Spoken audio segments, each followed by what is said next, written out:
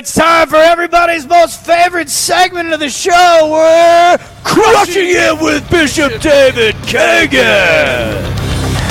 Unfortunately, we don't have Bishop in studio, but we do have him on the phone. We're not letting you get out of our show, Bishop. Good morning, Bishop. How are you doing this morning? Fine, thank you. So we had initially planned, everybody, to talk about the upcoming Amazon Synod this fall. There's been so many questions. A lot of people have written in.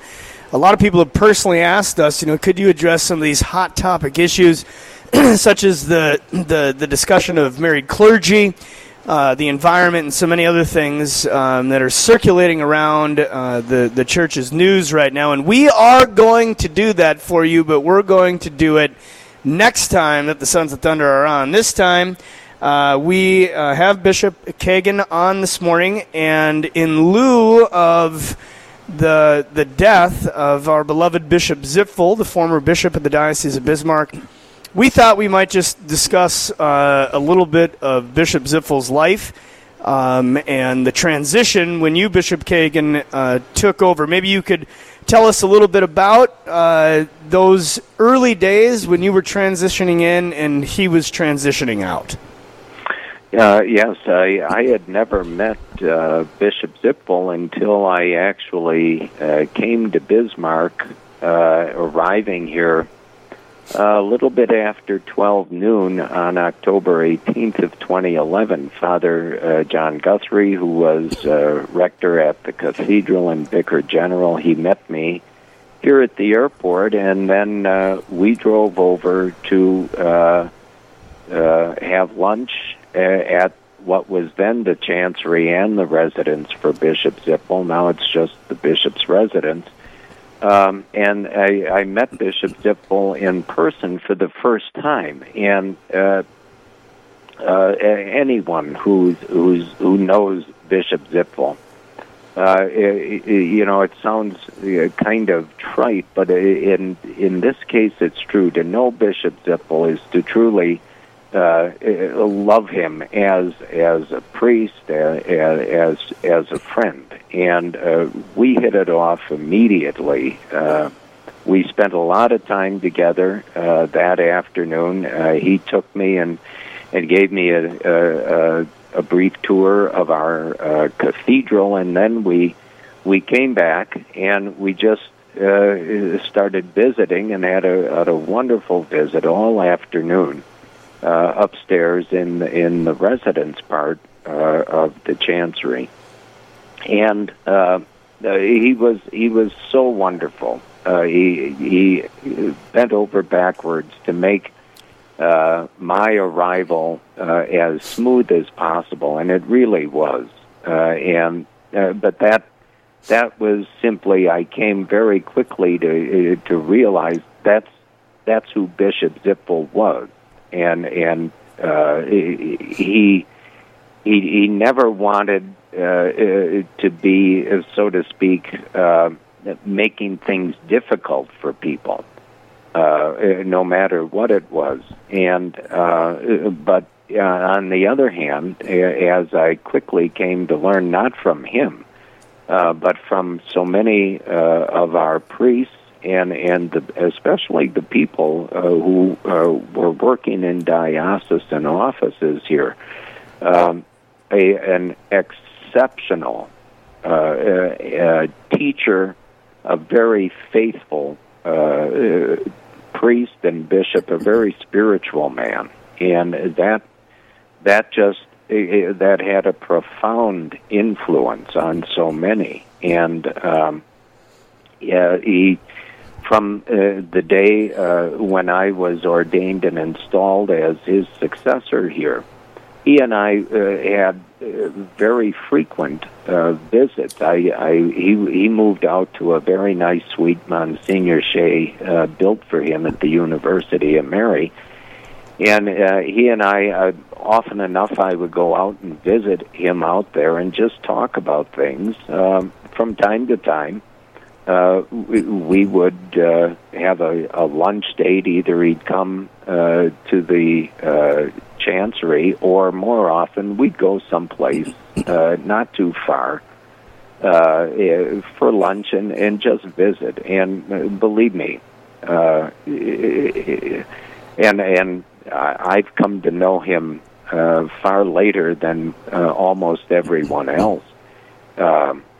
Just an excellent, humble, and holy priest and bishop. I couldn't agree with you more, Bishop. We actually, when we had him up, when you mentioned his place out at University of Mary, I was living out there as vocation director right across the hall from him, and he was just, I mean, the guys that lived on the hall just loved being around him.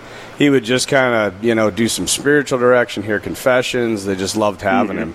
But he always, one of the times he was cooking, it's kind of a funny story. He decided to cook hamburgers and fry them in his apartment. And it was within, 5 minutes that he set off every fire alarm on the hall.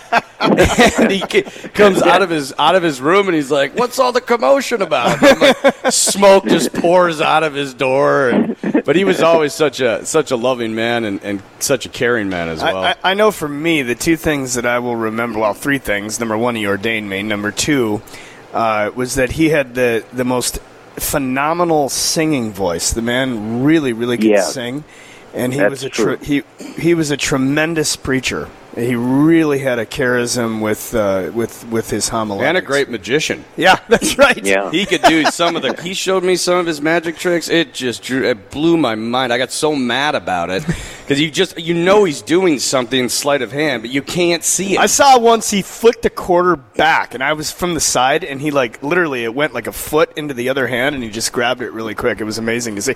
Bishop, I want to move to the funeral of a bishop. Maybe you could just talk a little bit about, not only the funeral of a bishop, but also in general, just sort of the equality of funerals in general, whether you're president or a layperson or bishop or whatever it might be. We're all sort of equal at the foot of the cross.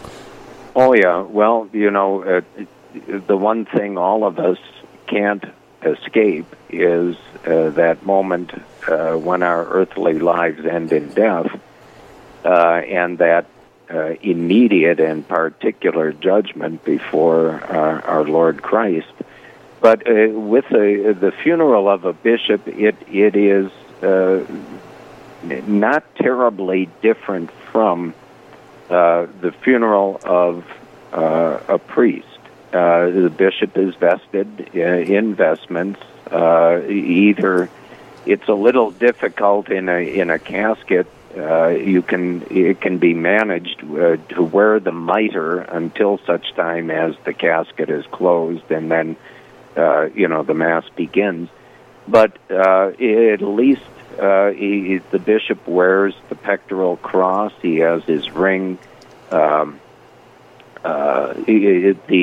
other symbols of his office, the crozier, the mitre, it can be placed next to the casket.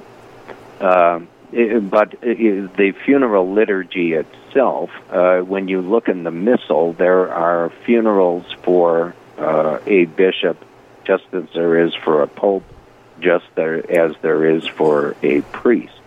So we follow what the liturgical rites are as far as the liturgy itself. It's somewhat redundant, I guess, for the celebration of the funeral mass. And I think it's mainly in the presentation of who this bishop is, and of course for both the visitation and the Mass itself. The bishop, it's held in the body of the cathedral because he was the pastor. The bishop is always the pastor of the cathedral parish.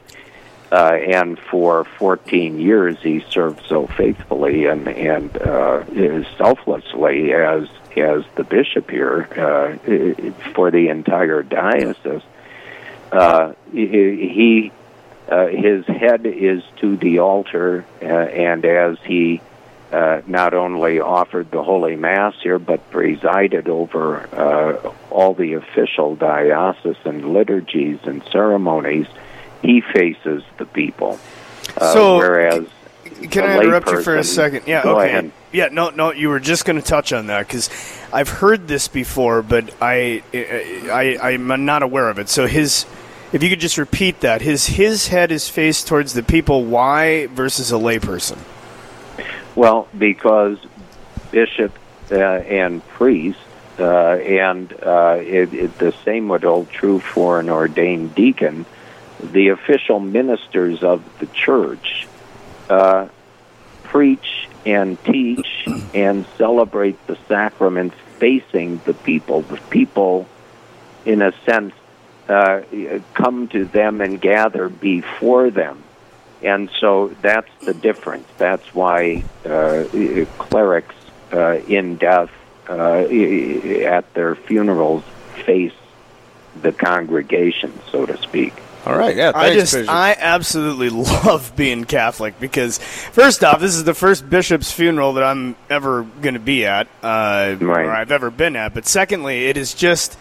There is never a time that the faith, there isn't a depth to the faith. I mean, there is so much stuff that we do symbolically that has a deeper meaning. Folks, we're live from Schweitzer's Gourmet Meats, locally here in Bismarck, and we are just finishing up our time with Bishop David Kagan. We are talking about the death of Bishop Ziffel, funeral liturgies. That funeral is going to be Monday. Yeah, Monday at 11:30, and Sunday evening will be the vigil for the bishop.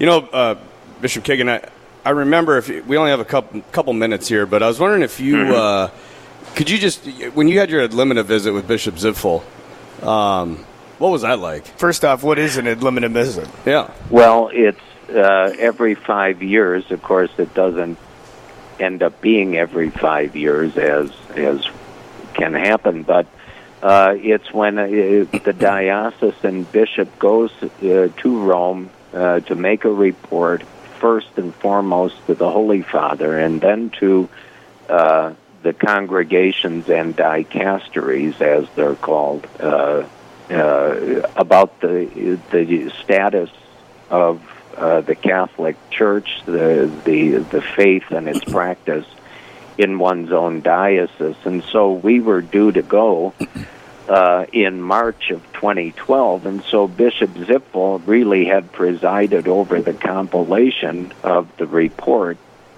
which ended with December 31st, 2010. And so he and I went together, and it was just a tremendous experience for me. I bet. I can't imagine. First of all, going over and being with the Pope, but second of all, to be there, as two bishops. Brother bishops. Brother bishops, and one is passing on. Bishop, thank you for having us, or for being on the show. We got to get going here. Sure. All right. Always a pleasure to have you. We look forward to having you back again.